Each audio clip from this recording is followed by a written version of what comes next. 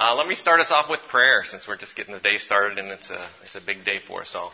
Father, thank you for a new day. Thank you for working in our hearts and working your salvation in us, your healing. Thank you for what you're doing around the world. We pray that you would speak to us today, speak through us to each other.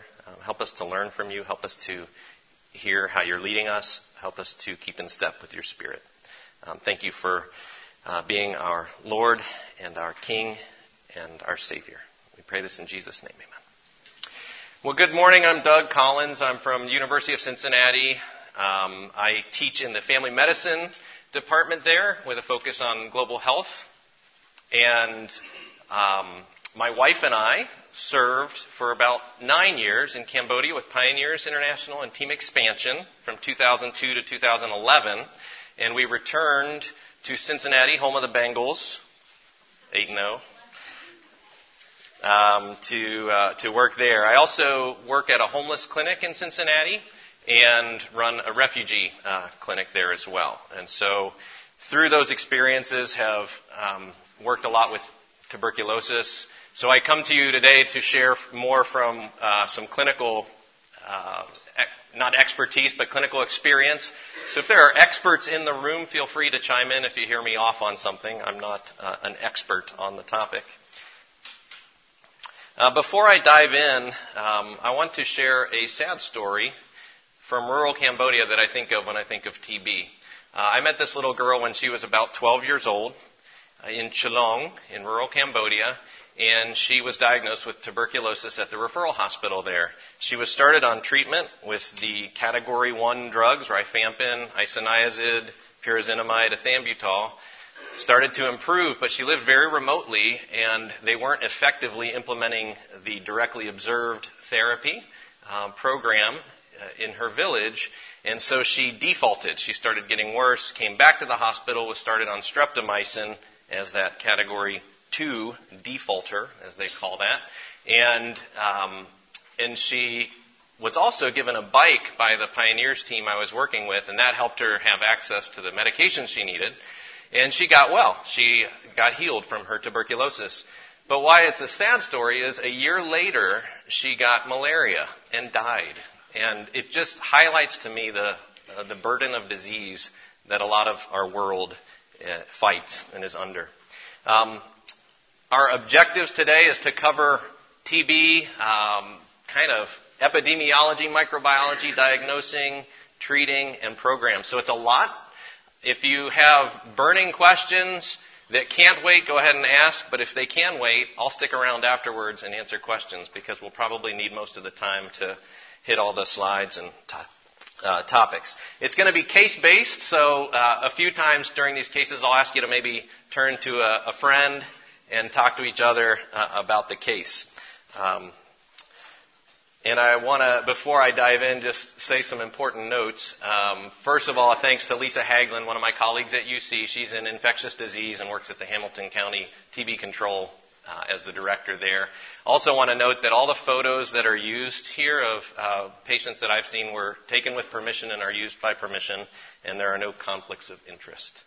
So I'm going to dive in first with some epidemiology on TB to get the big picture for us. So these are all updated numbers for the most part. TB is now, as of October, the top infectious disease killer worldwide. It just overtook HIV. And it depends also how you count that. I'll show you a graphic on that. 2 billion people are infected with TB worldwide. You've all probably heard that fact before. So 1 in every 3 people in the world, approximately, is infected with TB. Most of those are latent TB carriers. 9.6 million new cases per year in 2014, 1 million of which were children, 1.5 million deaths per year. Over 95% of TB deaths are in low and middle income countries, and the leading cause of death in HIV is TB, accounting for about 1 in 3 deaths. Another big concern is the rising incidence of MDR, that's multi-drug resistant, and XDR, that's extensively drug-resistant TB, rising incidence, 480,000 new cases per year now is the latest estimate. and only 25% of MDR cases are estimated to be reported. So that's a growing challenge, and I'll cover that in more depth. Millennium Development Goal 6 that ended in 2015 was met. 6.8 was met to target to halt and reverse the TB epidemic by 2015. So that was good news. The incidence of TB worldwide is decreasing, which kind of looks like good news, but it's only decreasing at 1.5% per year at best. And that is far too slow, as I'll show you guys later, to achieve the goals that we're aiming for. The death rate dropped between 1990 and 2015 by 47%, so a lot of lives spared. To reach the goal of elimination of TB by 2050, they estimate that we would need a 16% decline in incidence rather than the 1%. So it shows you how far short we are of that. So a lot of numbers there. Looking at incidence rates around the world on the map here, the high burden countries, there's 22 that are considered the high burden countries, and those account for about 80% of tuberculosis worldwide. 13 of the 15 highest are in southern sub-Saharan Africa. You can see that in the green and turquoise on the map there. In Asia, some of the high burden countries include Cambodia, Myanmar, Afghanistan, and North Korea. In terms of absolute numbers, India and China and Indonesia have the most, and they together account for over a third of new cases every year. And in terms of, and if you look at the world map, this is using, looks like, I don't know if you guys can adjust the screen. We're missing all the references at the bottoms. So if that can be adjusted, work on that if you could. Thanks. But this is from World Mapper, and it's a website where you can put in a certain data measurement and see what the world would look like if each country was sized based on that statistic. So if the countries of the world were sized based on TB incidence, that's how big Africa and Asia would be compared to the skinny U.S. and generally the entire Western Hemisphere. That very much parallels HIV, which also parallels the history that you guys are familiar with HIV rising and how TB really boomed back as a world emergency. Multi-drug resistant and extensively drug-resistant TB are becoming bigger and bigger problems. 3.3% of new TB cases in 2014 were multi-drug resistant, and 20% of previously treated TB cases were multi-drug resistant. I already mentioned 480,000 people developed that in 2014. And of multi-drug resistant, approximately 9.7% are extensively drug resistant. And I'll give you guys the definition of that in a little bit. So some big concerns there. Here's a map of multi-drug resistant TB. And on that, we can see the former Soviet states and Eastern Europe and South Africa tend to be the ones with the highest burden. If you're interested in data, the IHME website has data visualization tools that are excellent. You can crunch all kinds of data, put in the variables you want, and get different types of tree maps, charts, etc. Very powerful tool. This is from IHME. And this is the DALYs. You can't see it at the top, but the global burden of disease, which started in 1990, was measuring health impact around the world, the burden of disease, using disability-adjusted life years. So a tool to look at the burden of illness rather than just through the eyes of mortality or incidence rates, but how much does that illness cause disability for the rest of life for people. And the big three that are funded by the Global Fund, malaria, TB, and HIV, all climbed into the top 13 there by 2010. So TB fell a little as far as disability from 8 to 13.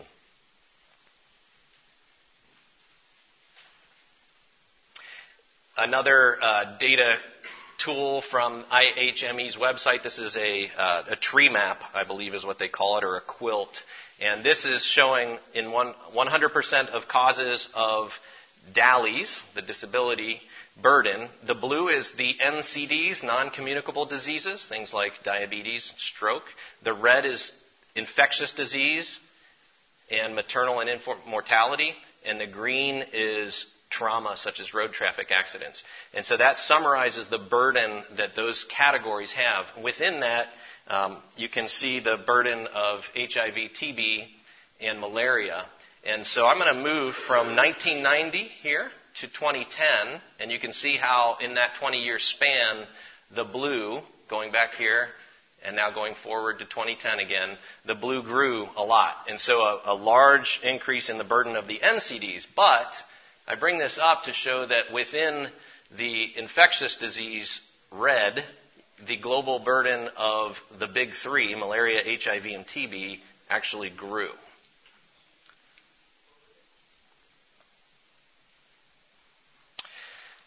In terms of TB versus HIV in global mortality, TB is now the fifth leading cause of death among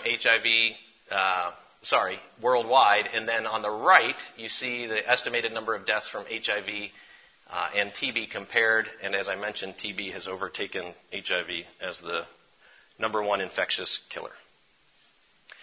Just a few more epidemiology slides, and then we'll get to a case.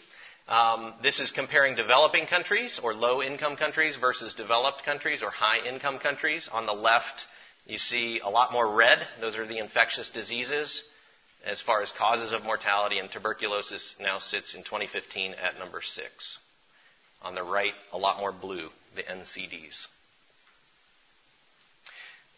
Just a few stats for you. In the U.S., the rates are decreasing here as well. It's highest in Asian Americans at 25.6% of TB cases are in Asian Americans.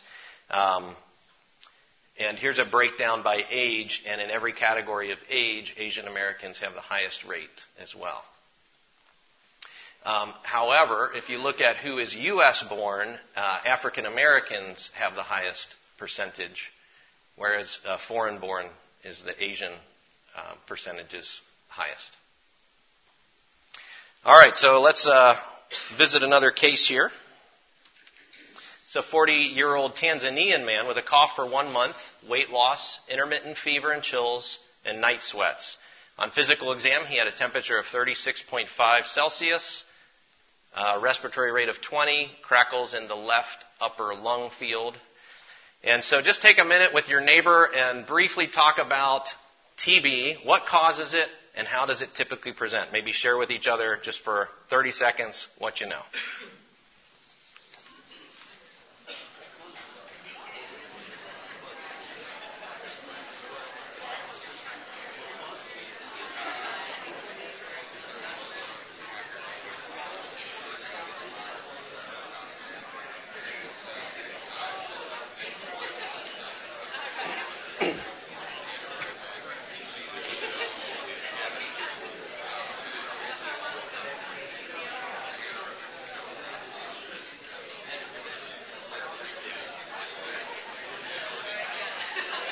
All right, so this is a pretty classic case of post-primary TB where you see the cavitary lesion in the left upper lung field on the x-ray.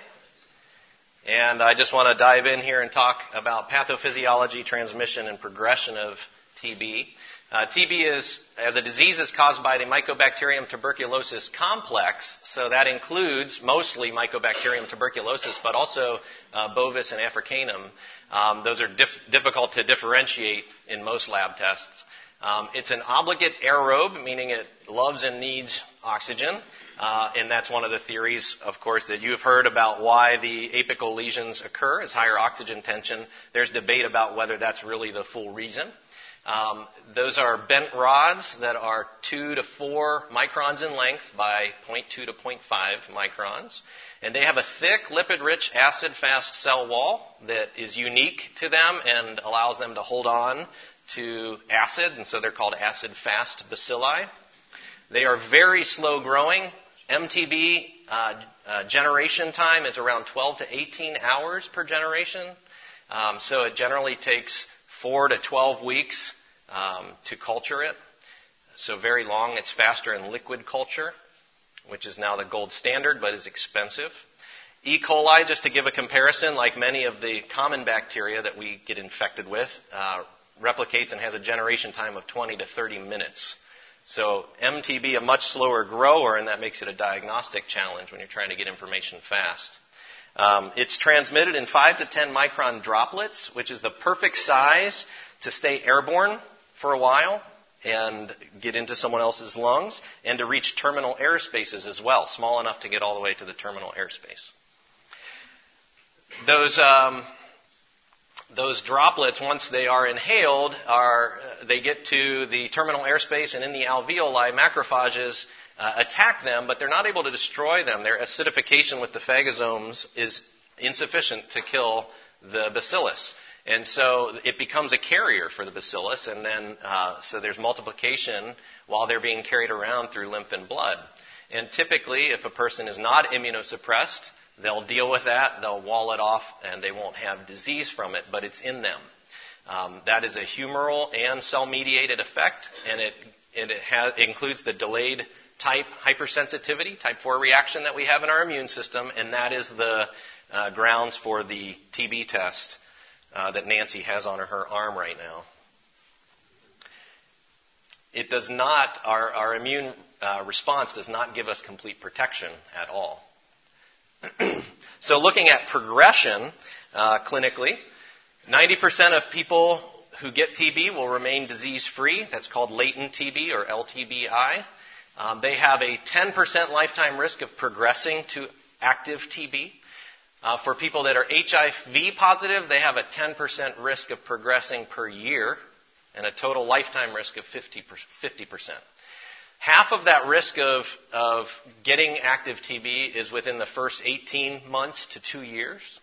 And latent TB is often activated by illness, immune suppression, malnutrition, stress, injuries, steroids, and now a lot of the immunomodulators that we're using as well, the TNF-alpha inhibitors as an example. There are other key risk factors for people who get TB and who get active TB. So whether it's risk of contracting or risk of having active TB, the odds ratios for smokers is 2 to 1. So a 2 times greater risk. For diabetics, it's 3 to 1. For silicosis, which is common in South Africa because of the gold mining, it is 3 to 1. And in heavy alcohol users, that's over 40 grams a day, it's 3 times greater. In end-stage renal disease, it's 10 times greater. So with the rise in NCDs, there's a lot of concern that we're going to see a bigger burden with TB as well. 10% of people will get active TB. That will either be as primary disease, which is typically thoracic, the hilar lymph nodes, things nearby from when they got infected. But it also may be disseminated, as it quickly does, and that's particularly more common in children. And that can be meningeal in the central nervous system or miliary all over in different organs. Not necessarily more commonly, but classically what we think of when we think of TB is post-primary disease, and that's the reactivation or reinfection. And what happens there is the person is now immune sensitized already to TB, and so when they see this reactivated bug, there's more tissue destruction, and that's what's causing those cavitary lesions, typically apically, and again, probably apically more commonly because of the oxygen tension that is higher there, but also the lymph flow is worse there. So that might play a role. Then there's destruction in airway communication, and those people become the highest spreaders, the highest sputum concentration. If untreated, active TB will generally kill people, 50% of people within 5 years.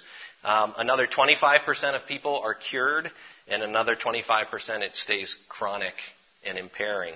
So that 50% who die over that 5-year period, that's where that nickname consumption came from.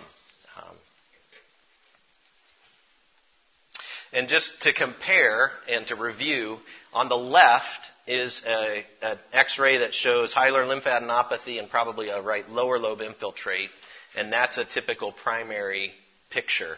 So more of a normal-looking pneumonia or hilar lymph nodes. On the right shows the classic cavitary lesions of post-primary. If we break down the clinical picture, again, you can't see the title at the top, but this is the clinical picture for HIV-negative patients. TB clinically will generally be pulmonary. Overall, in all TB worldwide, it's around 80% is pulmonary. In HIV-negative, it's 75% pulmonary only. 15% of people HIV-negative will have extrapulmonary TB, and 5% will have both. Within extrapulmonary TB, the majority are lymph node TB, that's 35%, and followed by pleural effusion, that's 20%. I'll give you more detail on extrapulmonary TB in a minute. Compare that, this is HIV negative, with HIV positive here. So in HIV positive patients, 50% of them will have both pulmonary and extrapulmonary TB, and only 30% will have only pulmonary TB. So generally a more complicated picture. All right, case 3. A 30-year-old man with a cough for 5 weeks presents to you. His physical exam shows a temp of 37.9, a respiratory rate of 24, crackles in the right lower base. What does the chest x-ray show? What's your differential diagnosis? And how would you diagnose TB in this man? Go ahead and talk to your neighbor a second.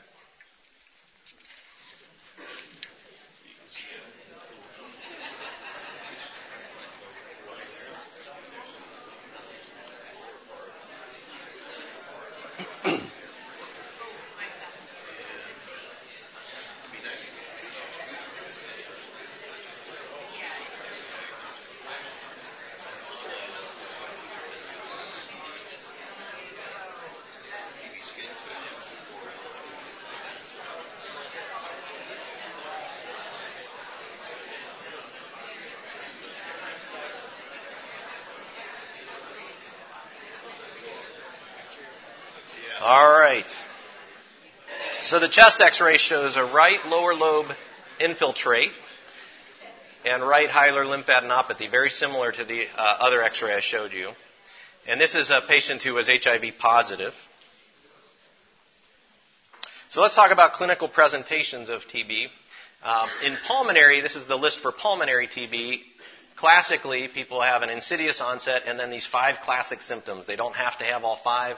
Cough is always very common, and cough persisting more than 3 weeks in any high-burden TB country, think of TB. I've been working on one right now for about 3 weeks. I don't think it's TB. I hope it's not. Hemoptysis is only present in about 10%, and hemoptysis is present in a lot of other lung diseases. So it's not specific, it's not sensitive, but it is classic.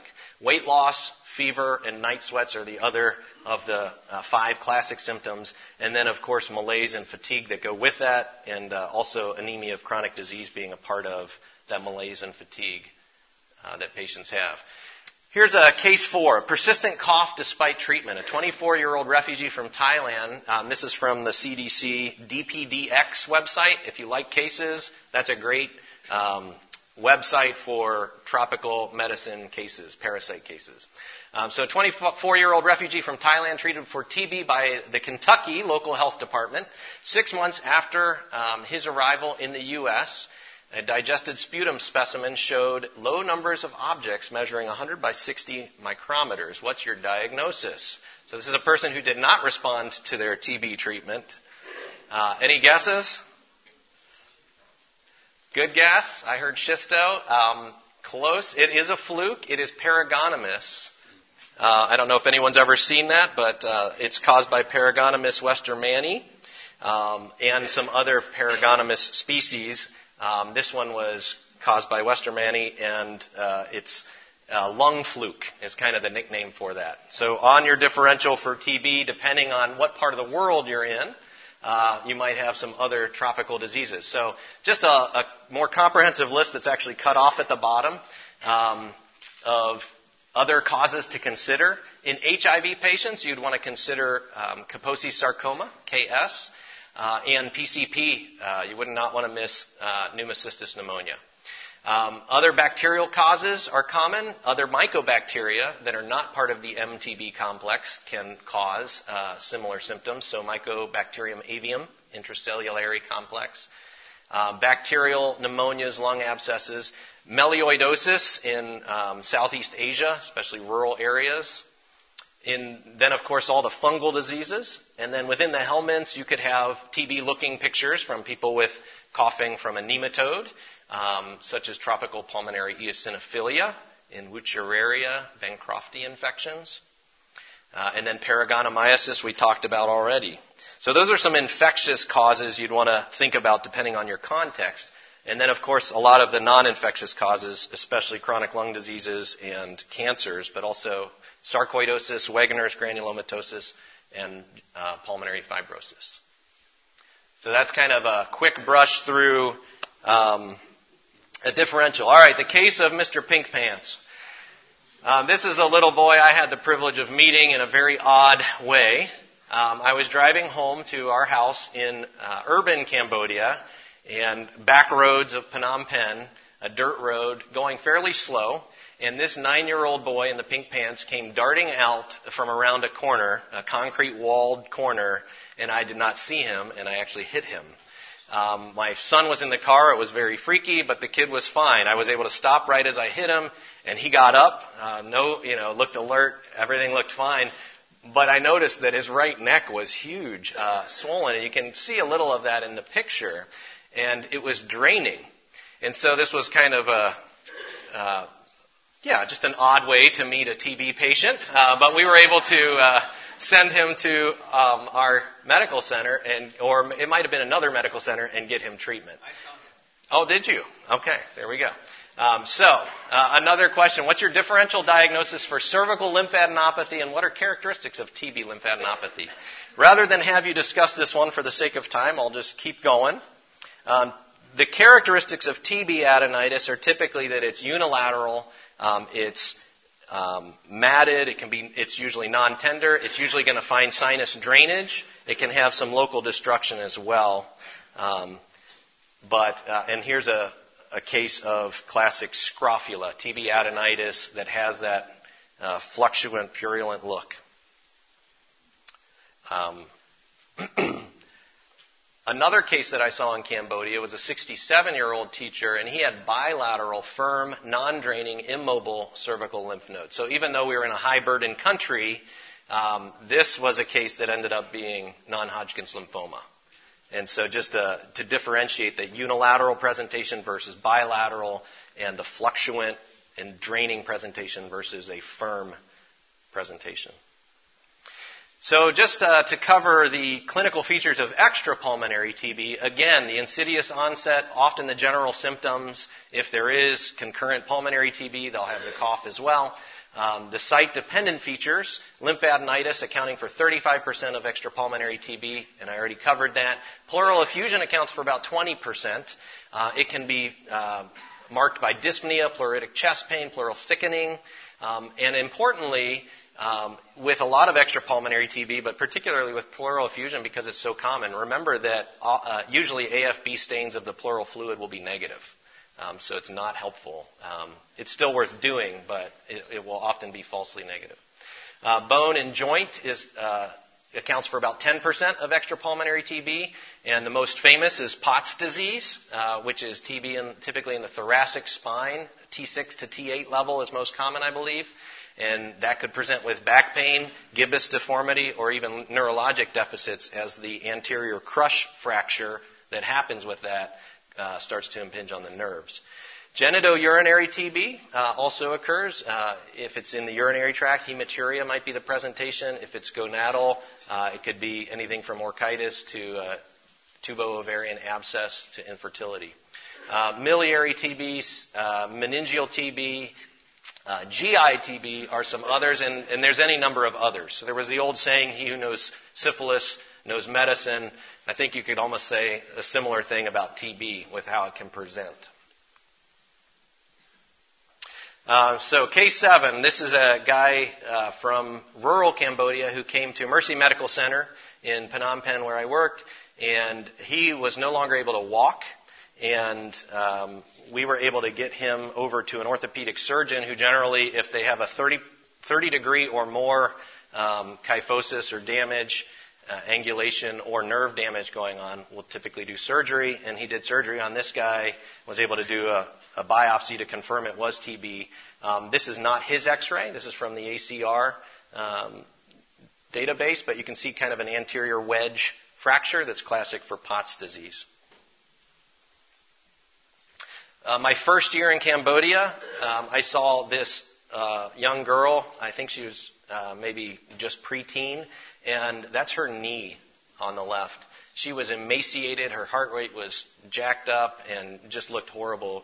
But she responded well to TB treatment, and kind of highlights something that I'll cover at the end, which is that DOTS, as a WHO program, was not designed to really effectively deal with extrapulmonary TB, because extrapulmonary TB is not a public health threat. People with it in their knee are not going to be spreading it to other people. And so one of the niches we had at Mercy Medical Center was to diagnose and treat extrapulmonary TB. This is a case 9 here, a woman, 35-year-old, with fever and abdominal mass. Classic looking picture for possible TB, but could have been any number of other things, including like an inflammatory bowel disease. She was HIV negative, and I drew a line on her abdomen because I was convinced she had massive splenomegaly, and was thinking, maybe is this tropical malaria syndrome, something else? And I took her over to the rural hospital, the referral hospital, and we did an ultrasound, and the technician thought it was, you can see kyste hydathique. He thought it was echinococcus, but we don't generally see echinococcus in Cambodia. It needs sheep, and there's not a lot of sheep there.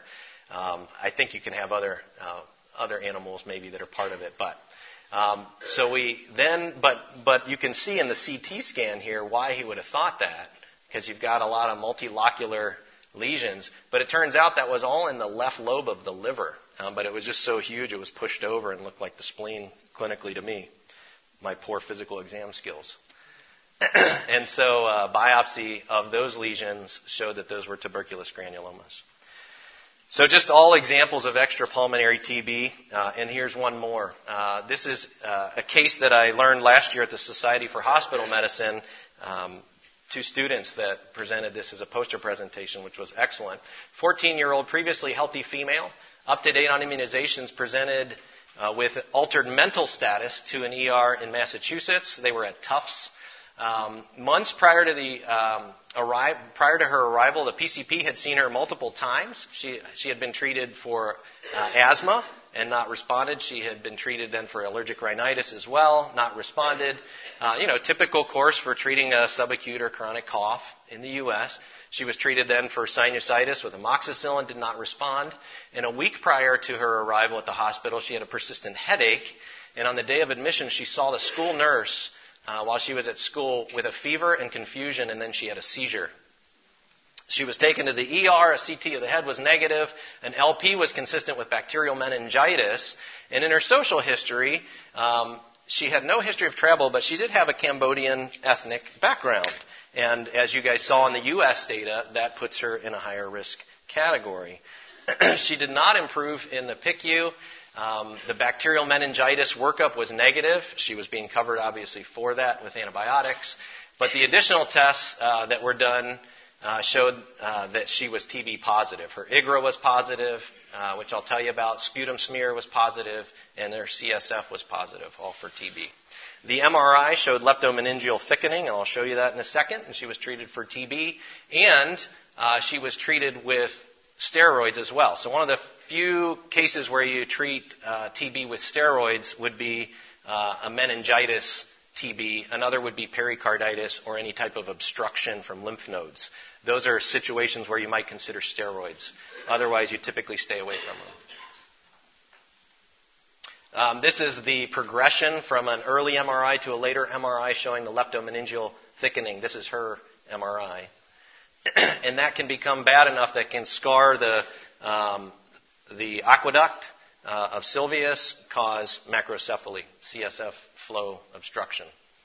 Here's a guy I saw that had, I think he was around 60 or 65 years old. He had a fever and back pain, and this will lead us into a discussion on diagnosing TB. He had a chest x-ray that looked horrible. This is his chest x-ray, and part of the reason it looks horrible, and you can't see this in the lower right, it's cut off, but you can see a tree branch.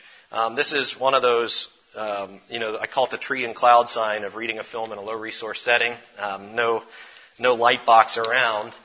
So part of the splotchiness is the clouds in the sky behind the x-ray. But I highlight this to say most of that is his real lung damage from previous TB. And so it becomes very tricky to know, and many of you have dealt with this, is this active or not? Is this old scarring, or is this a real infection going on, a new infection? I mentioned he was having back pain as well. An x-ray of the spine was negative for POTS. It didn't look bad. But an ultrasound of his back muscles showed he had an abscess in a psoas muscle, and he had TB. So again, just any number of types of presentations, and the diagnosis is a challenge in TB. So let's talk about that briefly. As I mentioned, culture is the gold standard, but it's very slow. Liquid medium is preferred because it is faster, but it's more expensive. Sputum smear microscopy is the mainstay for diagnosis of TB in the Stop TB strategy worldwide. And as you guys know, it's got a low sensitivity, and that's why we repeat it, and we use morning samples. PPD, which is a TB skin test, purified protein derivative, and IGRA, which is help me out, IGRA. Thank you. Interferon gamma release assay. And that is, trade names are QuantiFERON Gold or T-Spot. Those are tools that are key for diagnosing latent TB in low prevalence areas typically, but they have limited usefulness in high prevalence areas because they're not quite sensitive enough and they're not specific enough. And so you run into too many false positive, false negative situations. In the U.S., typically nucleic acid amplification testing is done on TB cases, active TB. But that's very expensive and is difficult to apply to low resource settings.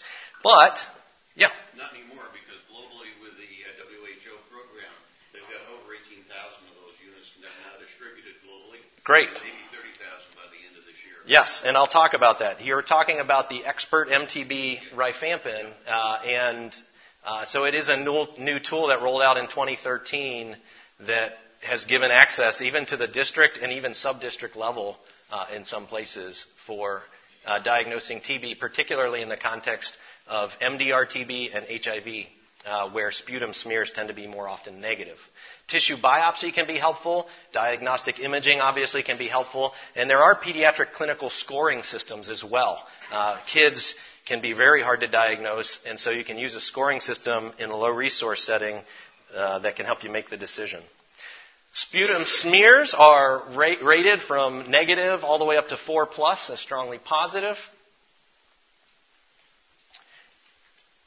And the algorithm gets cut off, but really the point of this algorithm is that this is from the Stop TB Strategy Handbook, and it just highlights that AFB and X-ray, so the sputum smears and X-ray are at the center of the approach to pulmonary TB. So just to comment briefly on the Expert MTB rifampin test. It's a new weapon since 2013. It's a 2-hour automated nucleic acid amplification test. It gives a drug sensitivity test proxy by testing for the RPOB gene, which confers rifampin resistance. And it's, as was mentioned, growing. And I'll tell you about the future of that as well, because they're fine-tuning it and improving on it. So that's what it looks like. One printer cartridge costs around $17 to $20 US, so cost is a big issue with it. Here's a 45-year-old Bhutanese immigrant to the U.S., And this is a fabricated case or constructed based on some cases we saw. But his records list a negative chest x-ray on pre-departure. He was listed as Class B for TB, so that's not active TB. He was healthy when we saw him with no cough. On physical exam, it was completely normal except for left lung exam. There were dry crackles. So how would you proceed with his management? Go ahead and talk to your neighbor on that one.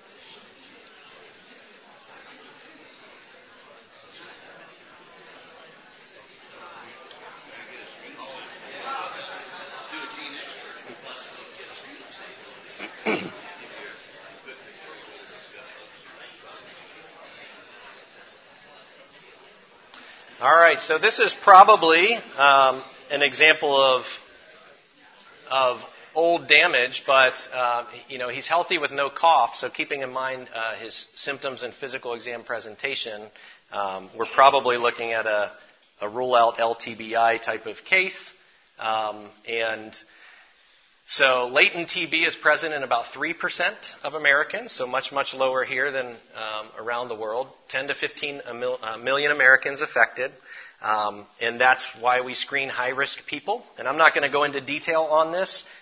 Greg Juckett is one of the teachers who's been at this course many times, and he and some others published a nice article in 2014 on latent TB in the American Family Physician, if you want a good reference. I'll also show you an app that is now out from the CDC to help in this category. So basically, diagnosing latent TB utilizes TB skin testing or IGRA and chest x-ray. So the TB skin test, typically, if it's more than 10 millimeters, that's a positive in most of the people we're testing. If it's a high-risk person, such as an HIV positive, more than 5 millimeters is positive. Remember that it's based on induration, which is the raised area, not the erythema, just as the picture shows there. Again, the problem with TSTs are that they are not too sensitive and not too specific. Anyone that has a history of BCG vaccine, and that is a lot of people around the world, might have a false positive, although that does wane over time. So if you do a TB skin test on someone who has had a BCG, then you should act upon it as if they had not had a BCG vaccine. If you are not doing so, then you probably should not have done the test. You probably should have done the IGRA. Interferon gamma release assay have been out a few years now. They run our office around $200 for one, so they're more expensive than the TB skin test. But the advantage is you don't have to have that patient remember to follow up in 48 to 72 hours for the read. And the other huge advantage is that it's very specific for human TB. So in anyone that has had the BCG vaccine, that will not cause this test to be positive. It still has trouble with sensitivity, however. So the quantiferon gold is 83% sensitive, roughly, and T-spot is 90%. Quantiferon gold is more specific. So it's a trade-off, and different places use different ones. For children under 5, I believe IGRA is still not indicated. It hasn't been studied enough, so we're still using TB skin test. If you do happen to diagnose latent TB, isoniazid for 9 months daily is still the preferred treatment course. There is a new option that I wanted to highlight, and that's isoniazid. It's the third row down here, plus rifapentine, and that is a 3-month weekly course. So 12 weeks, single dose each week, and done. And every bit as effective as isoniazid for 9 months, we think. But the problem, again, is cost. This is the app, CDC LTBI, if you want to get it. I haven't used it yet. I tooled around in it. It looks pretty good. It looks like it's mostly quick access to the website material. All right, let's talk about treatment of TB briefly. The WHO regimens for global health rather than the CDC guidelines here. Basically, a general principle is avoiding monotherapy. You never add only one drug to a failing regimen. The treatment approach is divided into the initiation phase and a continuation phase. And so the classic is an initiation phase of around 2 months and then a continuation phase for 4 more months for a total course of 6 months in the classic HIV-negative pulmonary TB patient. We divide the categories of treatment into 4. So category 1s are the new basic treatment, and that is an example of the nomenclature used by the WHO. So 2-RHZE means 2 months of rifampin, isoniazid, pyrazinamide, and ethambutol. And then the /4RH would mean then the continuation phase is 4 months, rifampin, and isoniazid only. Category 2 are people that relapse or default, and you can see the S added on in the nomenclature. That's the streptomycin, like the girl that was our first case this morning. Category 3 is new smear negative pulmonary TB and less severe extrapulmonary TB, and category 4 is chronic or failure or MDR or XDR TB cases. There is very strict protocols on monitoring, and typically TB around the world, as you guys know, is usually part and should be part of a national TB control program. But there are private practices all around the world in dual healthcare systems, so you do see it used in those systems as well. And it's recognized that that needs to be better integrated into most national TB programs in developing countries. 6 outcome categories are used to track, and I'm going to skip the isolation comments there to get to the medication. So in regards to the meds, isoniazid, the key drugs really are isoniazid and rifampin because they both have high potency as bactericides. Isoniazid causes neuropathy as a common side effect, so it should be given with vitamin B6. It can also cause hepatitis, as can rifampin and pyrazinamide. So in a patient that develops hepatitis, typically the approach is stop all the drugs, let the hepatitis resolve, and then restart and substitute out pyrazinamide. Rifampin, orange discoloration of fluids, is a concern to make sure you tell patients about. Hepatitis, and then the big concern with rifampin, too, is its interaction with a lot of other medications. So it's substituted out in a lot of patients who are on ART, antiretroviral therapy for HIV.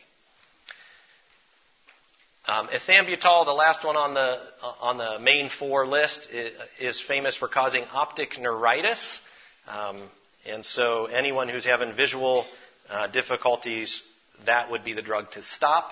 And typically you would want to screen vision in people taking ethambutol. Second-line agents include the aminoglycosides, streptomycin being the oldest, polypeptides, fluoroquinolones, and many others. Adjunctives are very important in TB. I was inspired by reading Mountains Beyond Mountains and seeing how Paul Farmer brought Ensure to patients in Haiti. I went to Phnom Penh, bought Ensure, and took it to rural Cambodia, and it really did make a huge difference in helping people turn the corner. I mentioned the corticosteroids for these uses, and otherwise you typically avoid it. I didn't mention IRIS, that's immune reconstitution inflammatory syndrome, so steroids can have a role in that. All right, this is a woman that was being treated with rifampin, isoniazid, pyrazinamide, and ethambutol, and she presented with a complaint of decreased visual acuity. What do? Stop ethambutol. Perfect. Good. Case 14. A 3-year-old with fever and dyspnea for 10 days, temp of 39.5, so febrile being 38. Respiratory rate of 45, retractions, wheezing. Based on the chest x-ray, what is the most likely diagnosis? Talk to your neighbor. What do you think it is?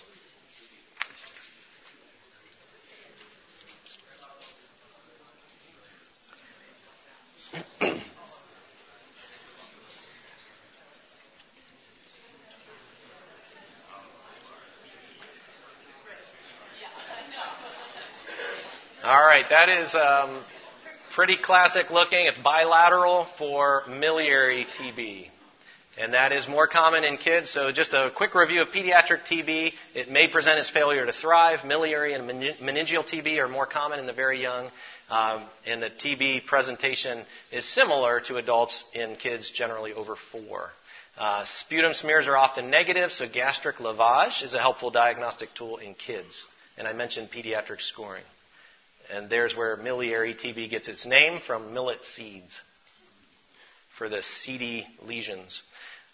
Here's a 21-year-old Senegalese man who was basically resistant to treatment, assuming he had pulmonary TB, and you can tell by the CT it was very destructive. What do you think's going on in a patient that is HIV positive and not responding to treatment? This is MDR TB. So he was found to be resistant to all the main drugs in the first line, and he was treated then for multi-drug resistant TB with a fluoroquinolone, capreomycin, PAS, and cycloserine. So MDR and XDR TB, growing problems. They can be fulminant in HIV patients, and they are highly infectious. They are more expensive to treat, about 10 to 100 times more expensive. A longer course is required, so 6 months becomes a minimum generally of 24 months. They have a higher toxicity, the medications, so there's more monitoring required as well. And so this is just a chart demonstrating each month what is supposed to be checked in the MDR guidelines. If you look at cost breakdown, I'll just give you some general numbers, but in low-income countries, drug-susceptible TB generally costs $516 for an entire treatment course. MDR TB in the low-income countries generally costs $6,800 to treat. So a huge cost burden, and even more expensive in the post-Soviet countries where the burden is very high. So there's just charts demonstrating the difference in cost.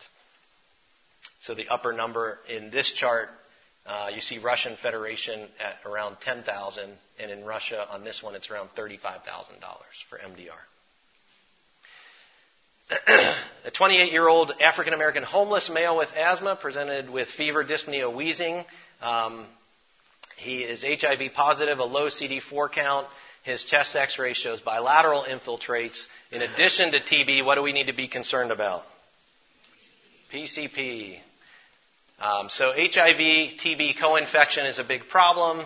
I'm going to move forward rather quickly here as we wrap up. But key strategies in TB in HIV patients include early ART, antiretroviral therapy. So in all patients who are HIV positive with TB, ART should be started, but it should be started 2 to 8 weeks after starting TB treatment so that you decrease the likelihood of the patient developing IRIS, the immune reconstitution inflammatory syndrome. IPT is isoniazid preventive therapy, and giving patients who are HIV positive a longer course has been shown to reduce recurrence. A study in Botswana, I think, used 20 months as a guide. TB and diabetes is a growing co-epidemic concern. So there's a lot of new focus on this as diabetics are expected to be around 480 million in number by 2030, and 80% of those are expected to be in developing countries. And as I mentioned, diabetes triples the risk of TB, so this could be a new perfect storm type of situation that we'll be seeing. Briefly on prevention of TB, in addition to IPT, and at the very bottom is ART, cut off, is intensified case detection and then TB infection control with BCG vaccine. A new tool is the BCG Atlas online. You can go to any country, highlight it, and they'll tell you what's going on there with BCG and whether they're using it. The BCG vaccine's been around since 1921. It's been used in 4 billion people. 90% of children today in the world have had it. So it's the most used vaccine in history. It needs to be avoided in HIV-positive infants, and its main role is preventing miliary and meningeal TB in kids.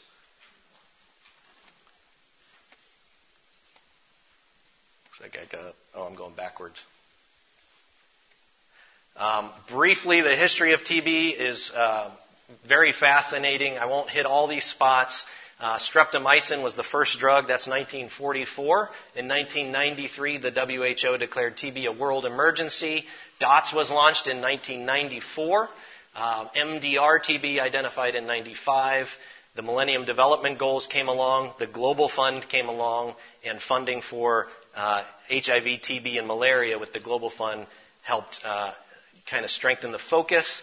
XDR then emerged. 2006 is when we switched to using DOTS Plus, and I'll tell you about that briefly here as we wind up. So DOTS from 94 to 2006 was built on the work of Dr. Stiblo in Tanzania. China demonstrated its efficacy, and they had doubling of cure rates, and so that was launched as a worldwide program in 94. It has 5 critical interdependent components. All must be executed well for it to work well. And the general goal, key targets at the bottom are cut off, but it's 70% case detection rate, which currently we're at around 60%. So we're not achieving that. And 85% cure rate. Stop TB had some problems. It did not address HIV-TB co-infection well. It didn't address MDR-TB, and it all but ignored extrapulmonary TB. And so DOTS Plus was launched with the Green Light Committee as an organization tied with the WHO to help secure funding for MDR-TB. So a more effective program. We've moved from the MDGs, Millennium Development Goals, to the SDGs. And number 3 is ensuring healthy lives and well-being for all at all ages. And point 3 of number 3 is by 2030 end the epidemics of AIDS, TB, and malaria. So, and the NTDs as well, the neglected tropical diseases. So still on the agenda and still driving the money, but there are big funding gaps. This is TB funding gaps. For the Stop TB strategy, 2006 to 2015, the gap was around $500 million. It's now estimated to be around $800 million. So a big problem is the funding gap. For 2015, the WHO has launched a new strategy. So we are now not on the Stop TB strategy, but we will be transitioning to the End TB strategy. These are the big, hairy, audacious goals of the WHO and of the Sustainable Development Goals. So basically, by 2035, 95% reduction in TB deaths, 90% reduction in TB incidence. The pillars are better care and prevention, bolder policies and systems, bigger investments in research. That was one of the flaws of earlier programs. So a lot more funding to find a vaccine. A lot more funding to develop new drugs. This shows the optimism involved in the goals. Our current global trend is the red dashed line. That's the decrease in incidence at 1.5% per year. So if we continue as is, that's how it goes to 2035. We have to increase to negative 10% per year by 2025 to hit a curve close to what the NTB goal is. Quickly, future developments. FIND is the Foundation for Innovation of New Diagnostics. There's a lot of molecular diagnostics in the pipeline. Expert Omni is a new platform that's being developed that's basically cheaper, more mobile, and that's for the current Expert MTB test. Expert Ultra is going to be tested around 2016-17, and that's expected to have improved sensitivity. So currently, the Expert test that's being used is about 73% sensitive in picking up TB in patients who are sputum smear negative, but have it. So it's very good, but it's only 73% at picking it up. They're expecting that this will be 95% at picking it up. That's the Expert Ultra. And then a very exciting new one in the pipeline being funded by the Gates Foundation is Alair Q. I'm not sure I'm saying that right. But it will involve full drug susceptibility testing, all in a cartridge with a result in 20 minutes, if it works. So that'll be rolling out, I would expect, 5 years, 10 years, a little longer. And as far as treatments in the pipeline, there are a lot. So it's been an exciting 10 years for treatment. Bedaquiline, does anyone know how to say that? Is that correct? Yes. Bedaquiline is a new one that's rolled out. It's actually got provisional guidelines for use in MDR-TB. They ramped it up real quick. Rifapentine, I already told you about for latent TB. And now for drug-susceptible TB, rifapentine is being looked at to replace rifampicin, or rifampin, and shorten courses. So there's a lot of tests being done to see if that will work. There's also a lot of new combination tests being studied to see if using either rifapentine or linezolid, bedaquiline, or clofazimine can lead to shorter courses. And finally, in the vaccine world, there are over 30 vaccines in development. There are 16 currently in clinical trials. And the basic goal is vaccines that would work for adolescents and adults, not just for those early childhood. So working on that. It is estimated that to diagnose and treat TB is around $8 billion a year in cost. But to develop one vaccine in the next 10 to 15 years would be about 0.8 to $1 billion. So a good investment. I have references. I'll stick around if you want to chat. We are right on the hour, so if you need to get going, I understand. So just step on out. I'll take a few questions if you have any.